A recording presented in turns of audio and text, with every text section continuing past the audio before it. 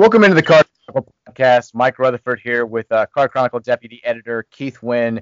And look, we're going to show you how much we love you in this podcast. We're going to talk about Louisville-Syracuse. And have you ever been – I know Keith watches every game in the world, so I'm sure this has happened to him. But, if you've ever been flipping through the channels on a weeknight or maybe even on a Saturday or whatever, and you see that, Duke versus Wake Forest or, USF Tulsa – some game where the teams have a combined 2 wins and it's late in the year is the only game to watch. And you're like, how the fuck is Duke Tulsa the only option on TV right now? We get to be one of those games on Friday. We get to be the game that everybody across the country is a little bit mad at. It's Louisville versus Syracuse. It's a game where a Louisville team that just lost its best player to opting out, that has been dealing with COVID issues, that has won one conference game, is nearly a 3-touchdown favorite in, which should tell you all you need to know about Syracuse, but we're going to tell you much, much more. Keith, scale of 1 to 10, how excited are you for this? I mean, even me as somebody who loves watching football, it's hard to get more than a 3 or 4. It's bad.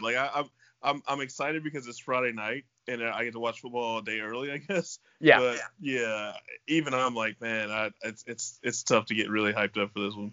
It's legit the only big draw about this game, at least for me, is that Friday night, I've got an excuse. I'm gonna make wings. I'm gonna get to drink a little bit earlier than I normally would on a Friday. Louisville's probably gonna score a lot of points, or at least they should score a lot of points because this is kind of what we do against Syracuse. But outside of that, man, it's tough to really get up for this game. And Louisville-Syracuse is a weird series because since the Cards joined the ACC, and even if you want to go back to the Big East, we've pretty much just whipped their ass more times than not, and that's been especially true in the ACC. If you look back, if you take out the disastrous 2018 season, which even in that game we scored 23 points. We gave up 54, but whatever, we scored 23. That was a good thing for that team. But the games that we played against them in the ACC, we've won 56-34, 56-10, 62-28, 41-17, and 28-6. It's just been ass kicking after ass kicking. But the weird thing about this Louisville-Syracuse series is, as much as we've dominated it, they've kind of been there at some of our lowest of lows too. They ruined our perfect season in 2012 with the Ryan Nassib deal where he lit us up, and we had kind of the embarrassing story where we made up the quote that he said in a cardboard cutout, and they found it after the game. That was too bad. And then when I say worst football game you've ever watched, a lot of people always bring up the same game, and it was November 14th, 2009. Keith, are you familiar with this game? I am familiar with that game. So 10-9, Louisville. It was almost exact. We're almost. I guess we just missed the 11-year anniversary of this game. It was November 14th, 2009. Louisville won 10-9. The only touchdown was a Josh Chichester simple fade, which was about as inventive as we got on offense back in those days. And we won on a missed extra point by Syracuse. It was the worst game I've ever seen. And sort of because we're trying to be positive here. We're trying to get people, feeling a little bit better about things right now. And so I thought to start the podcast off, to make you feel better about where we are right now, we take a little bit of a trip back in time to 2009 when things were worse. We had Steve Kragthorpe as a head coach. He was a lame duck head coach. We knew it was bad. We knew it wasn't getting better anytime soon. In full disclosure, I tried I wanted to read the preview post that I always do. I've always had the same format. Apparently, I was so mad that I didn't even write one for this game. Going through the Card Chronicle archives, I've realized I'm kind of like a reverse Benjamin Button. I was way more of a salty old man when I was 24 years old. Every post I have for this entire week is fuck this game. It's this is hilarious. I'm refusing to give it any sort of attention. But I thought it would be fun to go back and look at some of my tweets from the middle of the game back in 2009. And I checked. You were not on Twitter back in 2009, so I couldn't do this for you. You didn't start until 2011.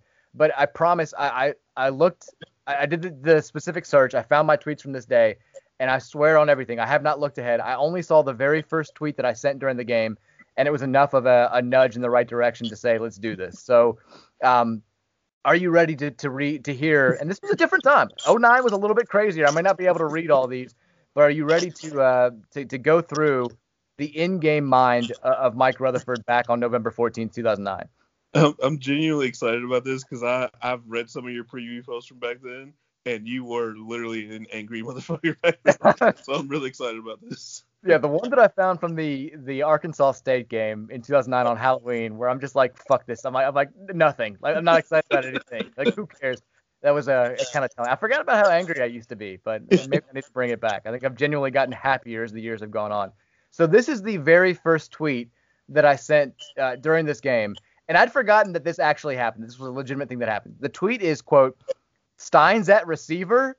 I'm serious. Steve Cragthorpe has lost his fucking mind. Do you remember that? He said all three quarterbacks that had played onto the field for the very first play. Like we had like Justin Burke and whoever else was the guy. And like Will Stein, they split him out wide and we ran a simple draw play.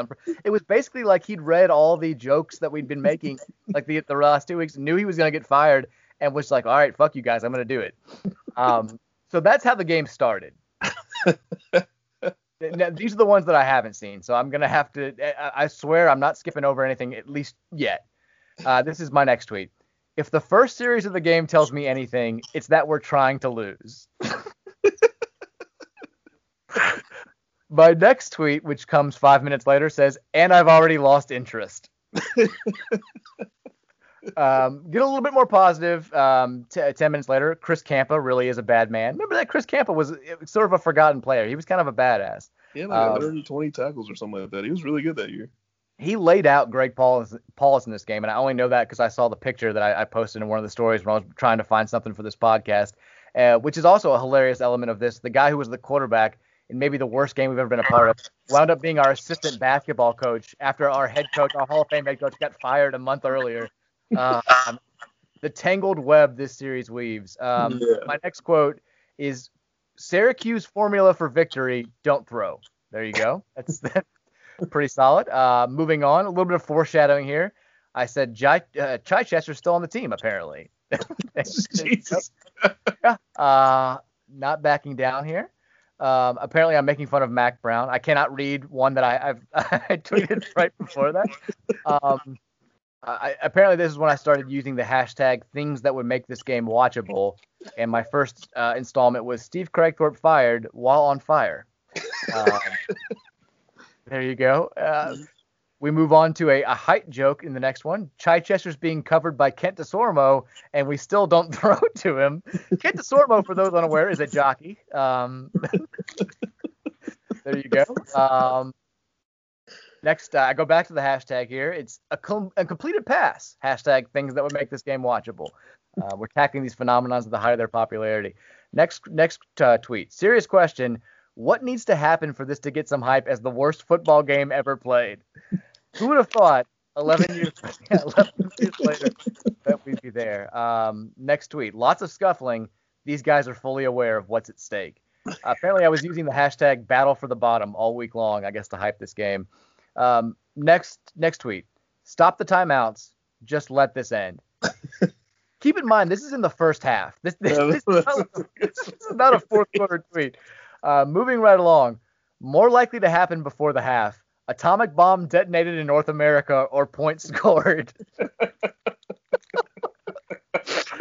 Oh, and then I think I get genuinely upset moving along here. Next tweet is just simply, God, this is miserable. I can't read that one. I'm not going to read that one. At halftime, I guess we're at half now, I tweet, not sure what's being said in the locker room right now, but in my mind it's nothing because the players have all decided to go home. My God, this is already making me feel better about Friday, honestly. Second half starts, and my tweet is, here we go. Install some sort of buckling device in your couch and strap in. And then the tweet immediately following that is officially cheering for the clock. Oh, my Please God. Give us a running clock. Let's see. Here we go. Point on the line. The crowd inches forward with anticipation. A nation looks on from their homes. And then simply after that is just put in LaFours. Then I tweet, Scott Long hurt. What is, quote, the only thing that can make this afternoon worse? Apparently he was getting carted off. I'm upset about that. Oh, my God. This is just bad. It's 3-3 now. The play of the season was wiped out by a bullshit call. I'm not even that upset. I don't even remember what that was. Apparently we had a really good play. I feel like I kind of remember a big-time catch. I don't remember who it was, but it got wiped out by a bad call. I don't know. Next tweet. Crag me to hell. There you go. I like that one. Let's see. They announced during the broadcast that we could have a chance to have the lowest scoring Big East game ever. And I just tweeted in all caps, yes, sole possession of lowest scoring Big East game ever is still on the table. And then another foreshadowing, I'm actually kind of impressed with this. A Louisville missed extra point to end regulation is inevitable, is actually my tweet there. I'm excited about Trent Guy. He did something. My next tweet is just simply no in all caps. And unbelievable, just unbelievable. Feeling pretty good. The Liberty.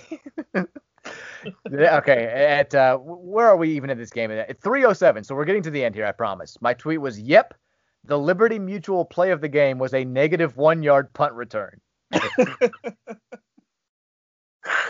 That's perfect. That's absolutely perfect. Oh, my God. Right after that, remember when we fired our OC because we were only like 13th in the nation in scoring? Yeah, we haven't scored a touchdown in 9 quarters. After that, apparently we score. My tweet is all caps. Louisville is winning a football game. Right after that, it's taken 2 years to figure out that we have a freakishly tall wide receiver. And then I just start tweeting BCS over and over and over with exclamation points. And then the mood quickly is tempered with a Jesus Christ guys tweet. Cragthorpe versus Paulus, the unstoppable force versus the immovable object, is my next tweet. And then I think this is the end of the game. Interception, game over. Louisville wins a Big East game for the first time in 13 months. Eat shit, Devendorf. And then I wrap it up. The final tweet for this game is sugar or fiesta. That's the only question now. There you go. That was that. I mean, I legitimately feel better about where we are right now and about watching Friday night's game after going through that. It was kind of funny. It was actually just more sad than anything else. I feel bad for that much. I'm amazed that you kept watching the game, that awful game. Like I'm sure at some point I'm hopeful that I turned it off, but I'm amazed that you watched it and still kept up with it because that takes a lot because they were so bad. I vaguely remember like sitting on the couch at my parents' house with my dad watching the game and thinking that like the jokes on Twitter were the only thing making it tolerable. Like my dad was next to me and like he's fuming. He can't do this. He can't take it anymore. Like he's about to just storm out of the house. And I'm just giggling like a little girl because like, the tweets that were happening right now. But it did make me feel good. But I don't know. I mean, is there any one memory that you have from the series with Syracuse that stands out above the rest? Not really. I mean, I think that, it's weird. Like one of my fun times and like it was a good game when the Lamar leap moment. Yeah. I was actually watching that game with Jason Anderson. I just met him for the first time, and literally when that moment happened, we both just kind of looked at each other and said, yeah, that's his Heisman moment. And it was really kind of cool, just like that. That was a fun game. And like the Petrino years weren't always fun to me. Like I was, partially because I hated Petrino, but I never felt like Louisville kind of got to the point where they were supposed to be. But like that was really just kind of a cool moment because it was a moment that I think I realized, and I was like, yeah, he's literally like at a different level than I expected, like ever thought a Louisville player would be. And so I thought that was always like a really cool moment. And it just also kind of highlights how dominant Louisville's been over Syracuse in this series since doing the ACC. Even though Syracuse has had some good moments, like they nearly beat Clemson and they always seem to do like, kind of have these good games and they've never really been able to pull it off against Louisville. So, but that moment was like, I don't know, just a really cool moment of just kind of that initial like, holy crap, Lamar Jackson is kind of freakish. Yeah, I mean, he scored, I think, 3 touchdowns on his first 4 plays of that game. And that was kind of when, like, I knew Syracuse defense was bad, but that was when you sort of realized that the Music City Bowl last year and the Week 1 game against Charlotte weren't flukes. Like, this guy was going to be, even if he didn't piece it all together, even if we weren't saying, like, he's definitely going to win the Heisman or he should be a Heisman frontrunner, you knew he was going to be exciting. It's funny, you say you watched with Jason Anderson. His arch nemesis, John Ramsey from back in the day. So that morning, and John did this all the time, but he would be like, Tom invited me to the game. I'm gonna go to Syracuse. Do you want to go? And I'm like, I can't just like up and leave like with an hour's notice. We just gotten a dog. I had to do the radio show. Like one of us had to at least do the show. And I'm not trying to bag on. Like people are always like, what do you think about John? I love John Ramsey. Like I love him. He's a good guy. But like I did the show, and he was like, I'll do a live hit from Syracuse when I'm up there with the team. So we did the live hit. He's talking from the bar. Doesn't realize he's still on air, and he's like to his, I think he ended up taking his brother because I couldn't go, and he's like, you wanna go grab a beer? Hey John, let's go grab a beer right now. I'm like, John, you're still on. Like we haven't cut you off just yet. But so I had a chance to be there for that game, watch the Lamar leap up front. John ended up being like right in front of it, and instead I was watching it while I'm like trying to scurry this 1 week old puppy in and out from peeing. It was just a completely different experience. But I mean, that's probably it. Outside of the 2009 retrospective that we just did, I feel like the signature moment in the series is probably that 2018 game. But there've been a couple others. Like now that I think about it, like we mentioned Ryan Nassib ruining that perfect season in 2012. Also, if you remember in 2005, Brian Brom got hurt, and we were still in the mix for the Big East title at that point, and that was when Hunter Cantwell had to take over for good and end the season. So they've been a part of a bunch of weird memories over the years, but more times than not, we've just kicked the shit out of them, which feels pretty good. But let's talk about this week's game. It's a Friday night kickoff. We are going to be on national TV. Like we mentioned earlier, Louisville is a 20-19-point favorite, and the big thing, I know you mentioned this earlier this week when they put out their depth chart, is it's staggering when you look at it how many freshmen are going to see the field for them on Friday. Oh, it's insane. Like I knew they'd had a lot of injury issues and they had opt-out issues. So before the season even started, their top two running backs opted out. Then the guy they put in to replace those guys, I think he got injured after 3 games. So they've been starting a true freshman running back who's been playing pretty well, but I mean, not really, all out, just unbelievable player. And like behind him is like a guy that I think was a former walk-on, and like their offensive line is actually, like, on offense, it's the only position that they've really had consistency because they've had quarterback issues. They're starting a true freshman quarterback. This is going to be his second start. I think he's an okay player, but he's definitely not a guy that you want as a true freshman to be playing for you. Didn't have any other Power 5, or I don't think he even had any other FBS offers outside of Syracuse. But he's big kid, can move a little bit, and look comfortable, but he's definitely not going to light the world on fire. So you look at their offense, and I mean, they just don't have a lot of guys. And then they've had to suspend their best receiver for, I think he cussed out one of the quarterbacks or something like that. He kind of has a little bit of he's like kind of a hothead. So you've got like just all kinds of issues on offense.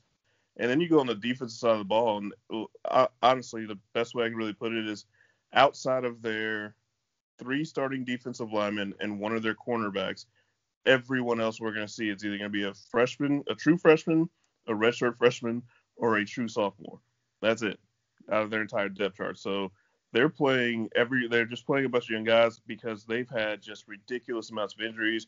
Andre Sisco's All-American. He's opted out because he hurt his knee in a weird pre-game, like he ran into a guy in the pregame or something like that and hurt his knee. And Trill Williams, who has one of the best names in the country, he's out. He opted out 2 weeks ago. I mean, it is staggering is a perfect word for it, because it just catches you off guard. You expect a freshman here or there, but their entire secondary pretty much is all freshmen. And then on the opposite side of the ball, they're starting a true freshman quarterback too. So a lot of young guys, not a lot of exciting young guys, which is the issue, obviously. The only good thing, like if you're just a impartial observer wanting to watch a good game, or I mean, if you're a fan of these teams wanting to watch a good game, is that with them playing so many young guys, and we're going to play a decent amount of young guys too. I mean, we've had, we didn't even talk about the Javian Hawkins opting out for the rest of the year and choosing to go pro, but we've had a bunch of guys who weren't playing big roles, who haven't seen the field, announced that they're entering the transfer portal this week because I think they saw that their reps were going to younger guys. But the good thing about that happening on both sides of the ball is, at least they're going to care. Like they're going to be out there. They're going to be playing hard. It's not going to be, because on paper, these two teams have basically zero to play for. It's late in the season. Their best players are sitting out on both sides. They can't win anything meaningful. They're already bowl eligible, though. We will say that both teams are technically bowl eligible. But I did kind of get concerned, like just as somebody who wants to watch a good game and who wants to see the program continue to take steps forward, even if they're minuscule at this point. I got kind of worried that it was just going to be two teams that didn't want to be there, and maybe they would just quit at halftime or something like that, or just go through the motions. But playing those young guys who want to secure playing time for themselves down the line and who want to, just see the field, like. If nothing else, that guarantees that you're going to still see some, pads popping and guys running around the field, and it's something, Keith. It is, and I do think from Louisville standpoint, they do have some veteran guys that are going to be looking to at least get more good tape out there. I mean, you've got some seniors who have aspirations of playing in the NFL, sure, and you can't go out there and slack off and loaf around, or you're just putting out more bad film. And so hopefully some of those guys, you look at especially on defense, you've got guys like C.J. Avery and Dorian Etheridge and Jared Goldwire, who are three guys who I'm sure are envisioning themselves as draft picks, or at least guys that can get a contract. I expect those guys to play hard, but you're 100% right. When you got the guys that are young, that are hungry, that are getting their first time to play or a chance to put themselves in the driver's seat of getting a starting job next year, they're going to go out there and play hard. They want to show out, and they want to show the coaches what they can do. And I think we'll see. I'm hoping we see some of the other positions where we haven't seen as many young guys. Offensive line, we haven't seen some of those young guys. Some of the receivers that haven't played yet. Hopefully we see some of those guys out there also, because it is an opportunity to get these guys real game experience. And that does come at expense of some of the veteran guys who, like you said, who saw their snaps going away. But at the end of the day, those veteran guys that weren't going to play next year, I think that some of those guys are kind of just getting ahead of the curve here. We saw that with Dave Williams last year, who just knew that he wasn't going to see the field and decided to kind of get a head start on things. And I think it's great for those guys to hopefully find a better spot, because I think some of those guys actually do have talent. They just don't really fit what they're doing here. Specifically, a guy like Turnell Troutman, who the coaches love, who's a special team stud, but just didn't have a spot. They tried him at 3 different positions, and just nothing really worked for him in this scheme. So hopefully those guys are getting a head start and going to find somewhere else they can play, which I think is good. Yeah, I did get. We had asked for questions on the last pod, and a couple of them were held over for this pod. And one of the ones that was the most consistent, you sort of answered it right there, but was, should we be concerned about the number of guys that are entering the transfer portal? Like, I mean, Javian Hawkins, if you want to call him a defection, technically, yeah, but whatever. I think that most Louisville fans, I've been encouraged seeing the reaction on social media. I think most Louisville fans are kind of aware that this is the way things are. It's not just our deal. It's happening across the country, and are wishing Javian the best of luck. But, you have seen some guys that have played the last couple of years announce that they're going to be going elsewhere. And it makes sense when you see like you just said, the reps going to younger guys. But is there anything at all concerning about this quote unquote trend to you? No, not that I've seen. I think that kind of like I pointed out, like these guys have gotten the opportunity to get out there or to get a shot, and it's not working. And I think that's the thing. Usually it happens more quickly. And Louisville saw their share of transfers when the staff changeover was made. But typically you would see it after a year one, or maybe after that initial spring practice or something like that. But I think some of these guys really did have a chance to see the field more, and it just didn't really work out where they can consistently do what they're supposed to do in this offense, this defense. I think they're going to have opportunities to play somewhere else. They're not bad football players. I think that Thurman Gathers can go somewhere and be a good player in a scheme that works for him. I think that Turnell Troutman, is a talented player. I was surprised that he didn't play, but I do know that they just had things that he just couldn't do in the system, and that's just unfortunate. When coaching changes happen, guys just don't always fit. And I think right now what we're seeing is guys that are getting to a point where they realize their time is getting cut shorter and shorter, and they're not going to be guaranteed to just step into a starting spot next year. A guy like Robert Hicks is a guy that I was kind of worried coming in this year. Like, man, are they going to find a spot for him? If not, I don't see him being here next year. Well, he's played more, and he's found a way to get on the field as a backup. and he's in a driver's seat to be a starter next year. If he wasn't, he'd probably be looking for another opportunity because there's only so much time you have as a player. So I think that needs to be factored in. And then they're bringing in new guys. They're going to be playing these young guys, going forward next year. And then even the freshmen coming in, I don't think the staff's been shy about telling anybody that's willing to listen that they're planning on playing those guys. I mean, they say that openly in the media, and I'm sure they're telling guys that, those guys are going to get a shot to play. So that's just more competition, and you got to make the decision that is best for you. And I think these guys are making a good decision. Getting back to this game, because when the spread came out, I knew what the reaction was. People always have there's never a time when you put the spread out and the responses are all like, that sounds about right. Like, bet the house on the other guys, are like, that's way too low. Cards definitely are going to cover. And I knew when I saw that we opened as a 19-point favorite against Syracuse, and it was, I think it had been bet down to Louisville minus 18. I knew right when I tweeted out like what everybody's response was going to be, and sure enough, it's like, are you kidding me? But like when you look at the numbers, it makes sense. I mean, every single week it feels like you're watching these Louisville games, and you feel like your team is the better team, and the scoreboard's not reflecting it. And like you've said so many times, there's a real simple explanation for it, and it's that Louisville right now, quite literally, is the worst team in the country when it comes to turnover margin. Nobody has a worse turnover margin in the FBS than Louisville. So that leads me to this. Is the analysis for this game as simple as if we just don't turn the ball over, we should be okay? Yeah, it's that simple. I mean, I've watched Syracuse. I've watched their games. I've watched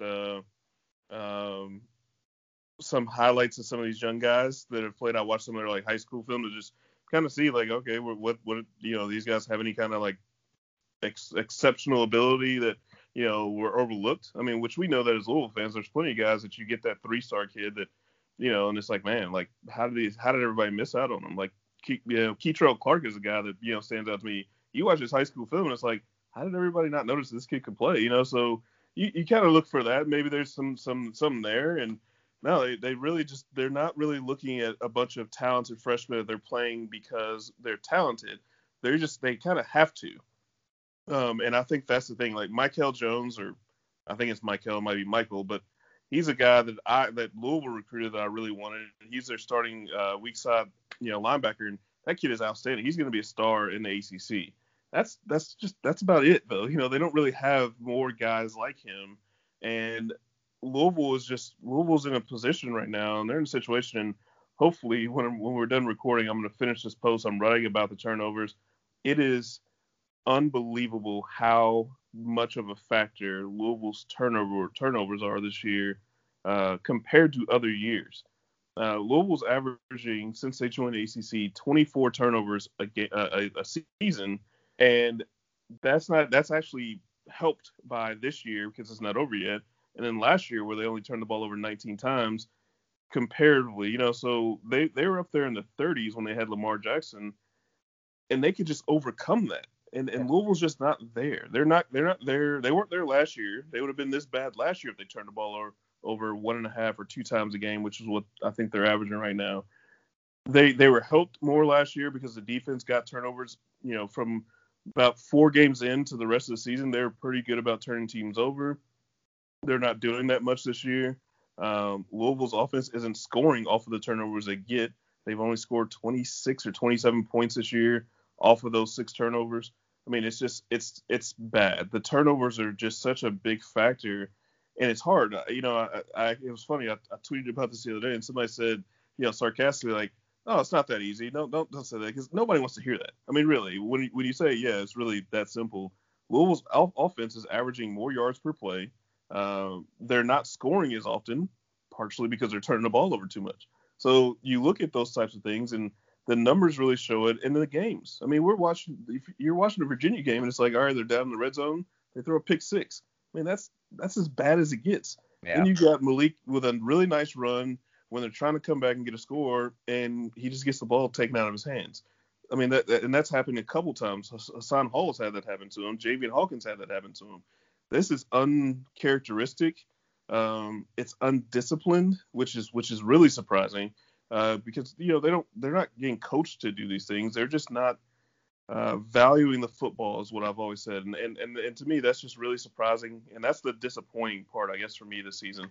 Losing close games wouldn't bother me if they played well and hey, the other team just played better. They're kind of giving some of these games away, and that's just kind of the disappointing part of the season to me. Last thing that I want to ask you about Syracuse is, I think Dino Babers is really cool. I like him a lot. That whenever they have a big win, the celebration in the locker room is always fun to watch. He seems like a really passionate dude. Is Dino Babers good? Are we sure that he's a good coach? Because people seem to be pretty convinced about it a couple of years ago. He got tossed around a little bit as a potential hire for Louisville. Do you think that Syracuse is still going to be okay with him running the ship?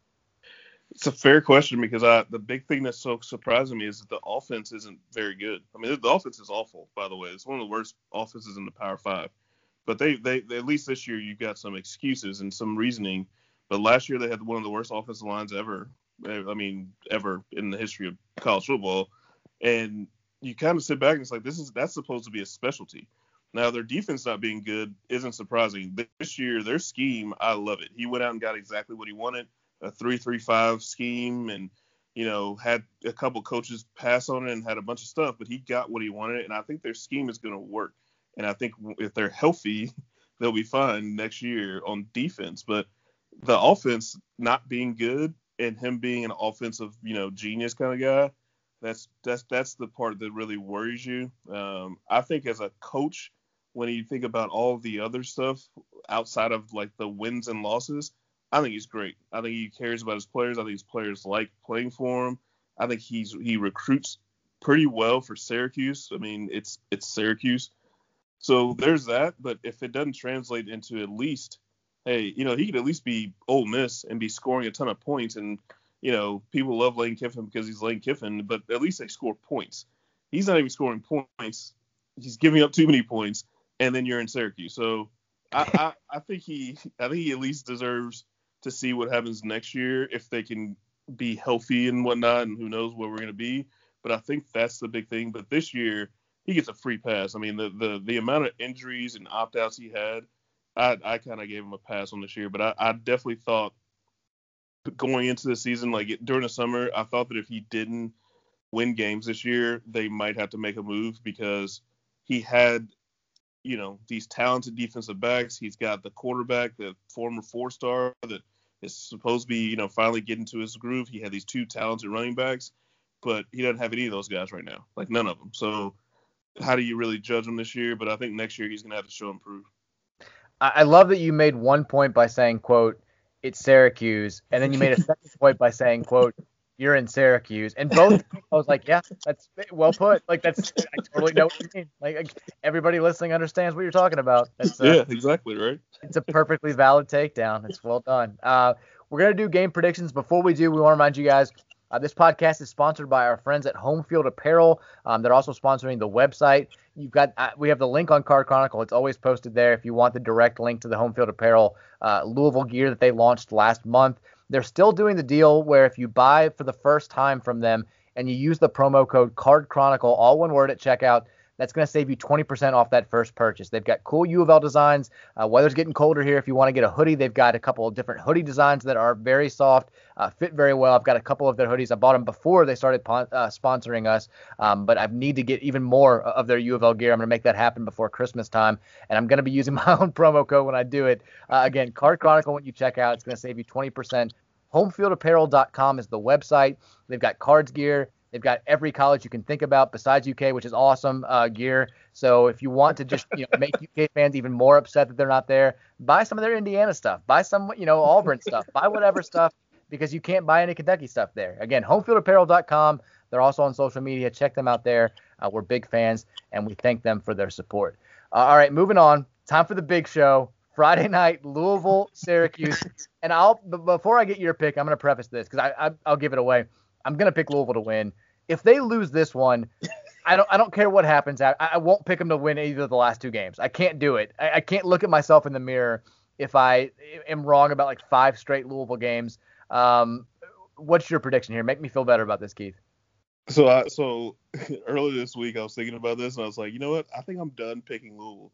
Like, I can't do it anymore. Like, I like literally the same thought there.